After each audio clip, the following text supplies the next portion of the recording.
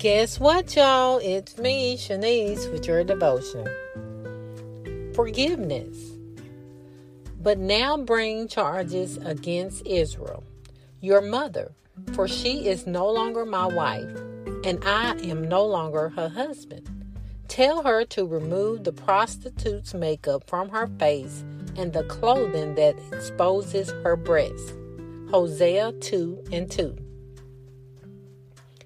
Fairness refers to blotting out sin and guilt. After you've forgiven someone who has done you wrong, you can again be friends with that person. Any request for forgiveness should be accompanied by a willingness to make up for the wrong. Of course, there is no way we can make up to God for our sins. Instead, Jesus died on the cross that we can be forgiven for the things we do wrong. Because of what He has done for us, it is important that we learn to forgive each other. It's not always easy to forgive others. It certainly wasn't easy for Jesus to die so God could forgive us. And sometimes it is similarly difficult for us to demonstrate forgiveness. One person who forgave when it was hard was in the Old Testament, the prophet Hosea.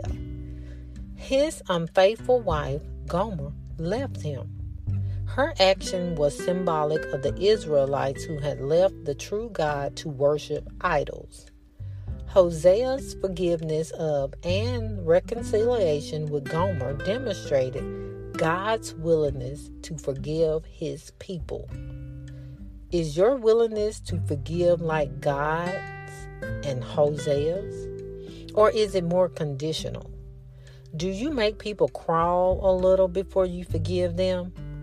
Think about how your willingness to forgive reflects your spiritual maturity and try to come up with some specific improvements that you may need to make.